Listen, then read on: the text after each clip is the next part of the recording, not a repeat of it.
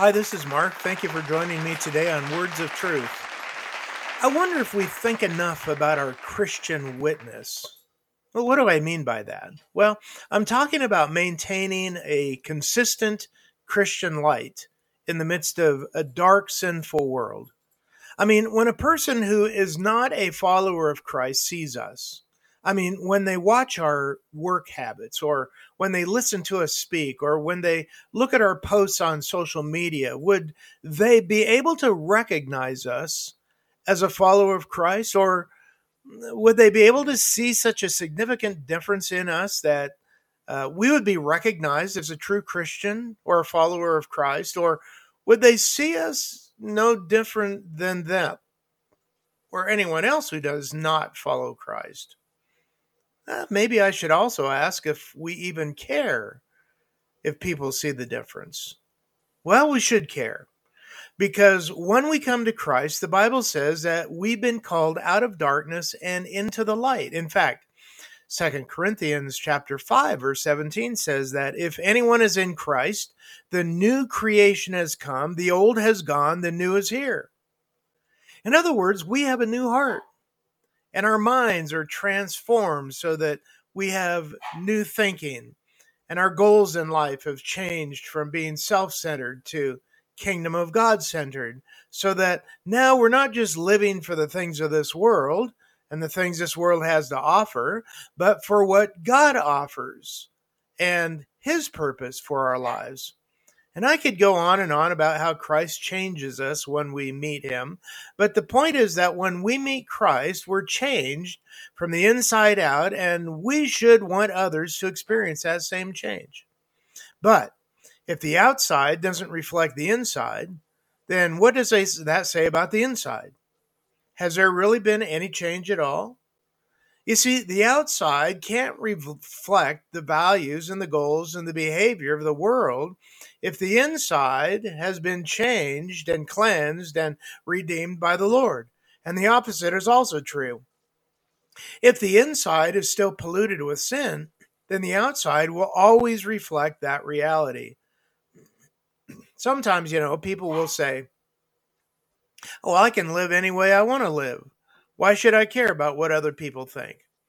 Well, when you're a child of the king, you have to act like a child of the king. And a child of the king lives at a higher level, displaying a higher degree of integrity and virtue, of love and a godly behavior. And it's because that a king, in God's case, his desire is to also bring others into his kingdom and also make them his children. But what would entice others to want to be in God's kingdom if they don't see any difference in our lives than is reflected in their own life? There would be no incentive whatsoever to want what we have. You see, if we love God and if God has really made a difference in our lives, then it's natural that we'd want others to experience that too.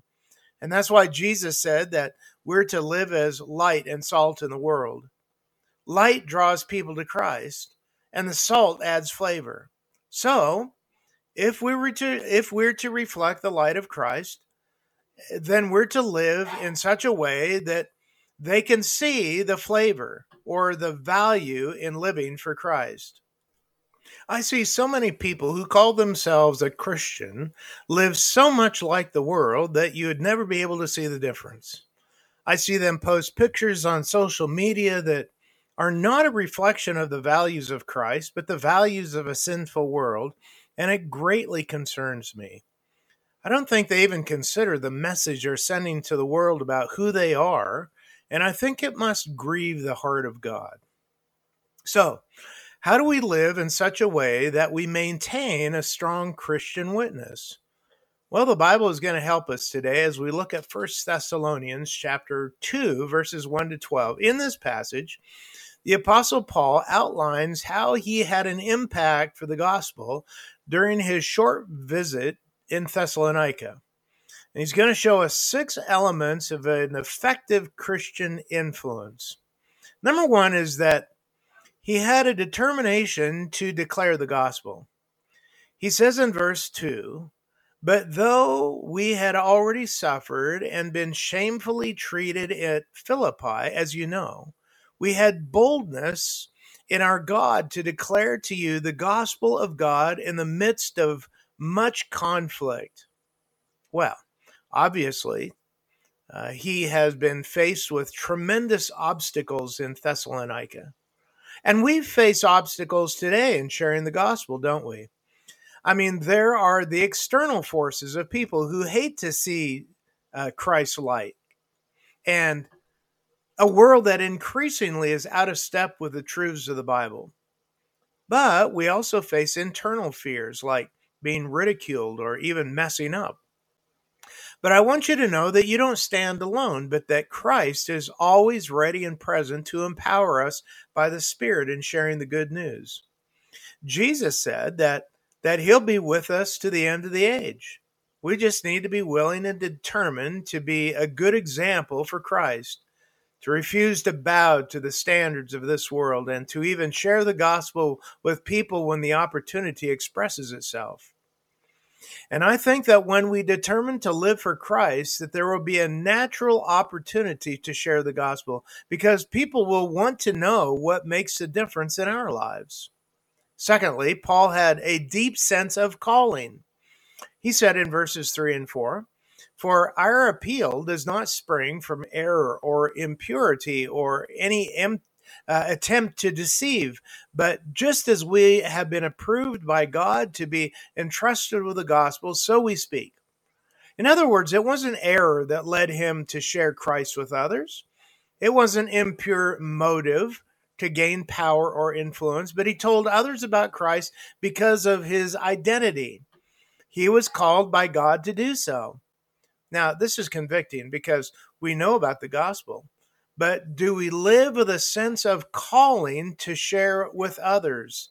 You see, Christ has entrusted us with a precious gift, which is the good news. In fact, he calls us the ambassadors of Christ. And that should motivate us to want to value it and want others to hear about it.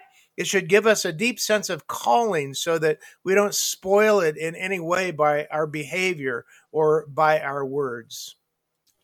And then, thirdly, Paul's desire was to please God alone.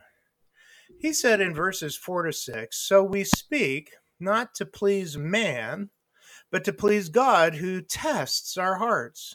For we never came with words of flattery, as you know, nor with a pretext for greed. God is witness. Nor did we seek glory from people, whether from you or from others, though we could have made demands as apostles of Christ." You see, Paul isn't interested in pleasing people, getting glory from people. He only wanted to please God and glorify Him. This world and our own flesh is going to tell us to stay hidden, to guard ourselves, to discount sin, to keep the gospel to ourselves, try to fit in and not look different. But you know, the gospel reminds us that we are different. We're lights in the world. We belong to the King of Kings. We're accountable for our sin, and we're to live a godly and upright life before God and this world. And when we focus on pleasing God alone, we're not going to fear the world, and we're going to have a desire to live apart from the world, regardless of what they might say or think. Number 4, Paul had a genuine love for people. He said in verses 7 and 8, "But we were gentle among you, like a nursing mother taking care of her own children. And so, being affectionately desirous of you, we were ready to share with you not only the gospel of God, but also our own selves, because you had become very dear to us." You see, you can see how Paul loves the Thessalonians. He's gentle with them. He wanted to spend time with them and share in their lives because they were dear to him. You see, if we want to influence people for Jesus, then we need to love them. And we need to love them self sacrificially and generously. And then, fifth, Paul was sensitive and blameless in his witness. He said in verses 9 and 10, "For you remember, brothers, our labor and our toil. We worked night and day, that we might not be a burden to any of you while we proclaim to you the gospel of God. You are our witnesses, and God also, how holy and righteous and blameless was our conduct toward you believers. You see, Paul wasn't ashamed of work. He didn't depend on the Thessalonians for money, but he went to work so that he wouldn't become a financial burden on them. And this is a lesson for us. Our lives matter, and people are watching. If we want to have an effective Christian influence, we need to be sensitive to others and focus on personal holiness. As Peter said in 1 Peter 2, verse 12, keep your conduct among the Gentiles honorable, so that when they speak against you as evildoers, they may see your good deeds and glorify God on the day of visitation. In other words, we need to stand out from the world. They need to see something in us that's different and not in a bad way. When I graduated from high school, one of the parents of our class was having an after graduation party at their very large home. And when I arrived, I was surprised that the parent had also supplied all the booze for the party. I mean, these were 17 and 18-year-old kids, and he was freely serving them all the alcohol they wanted. Well, when I got there, the parent asked me what I wanted to drink, as in alcohol. And I politely said that I just have a pop. Well, that parent also happened to be my employer. And the next week at work, he came to me and said, "You know, Mark, I really admire you and respect you for not drinking at the graduation party the other night." Wow. In other words, I became a light in a dark place, and someone took notice that I decided to live different from the world. Now, I don't know what kind of a difference it made in the lives of my fellow classmates, but I do know that they took notice and they knew that I was a Christian and lived different from the world. Then finally, Paul had a willingness to call others to obey the word of God. He said in verses 11 and 12, "For you know how, like a father with his children, we exhorted each one of you and encouraged you and you charged you to walk in a manner worthy of God who calls you into his own kingdom and glory." You see, in Thessalonica, Paul did more than just share the good news of Jesus. He also had a passion for people's holiness. He wanted them to change their lives and follow Jesus, and so he was willing to call them to obey. Now, here's the catch. We'll have a greater influence on people's lives for Jesus if we ourselves live a holy life. And then we're not simply telling them to live a holy life, but we're encouraging them to live a holy life through our example. So you see, the reason Paul's life had such an impact is because it looked just like Jesus. And God uses people who live, let me say that again. And God uses people whose lives look like Jesus. Does my life look like Jesus? Do other people see Jesus in us through our behavior, what we choose to participate in, and through what we talk about and how we say it? I pray that we do, and that God will use us to influence others to want to be a part of his kingdom too. Let's maintain our witness for Christ. Thanks for listening today. I'll see you next week.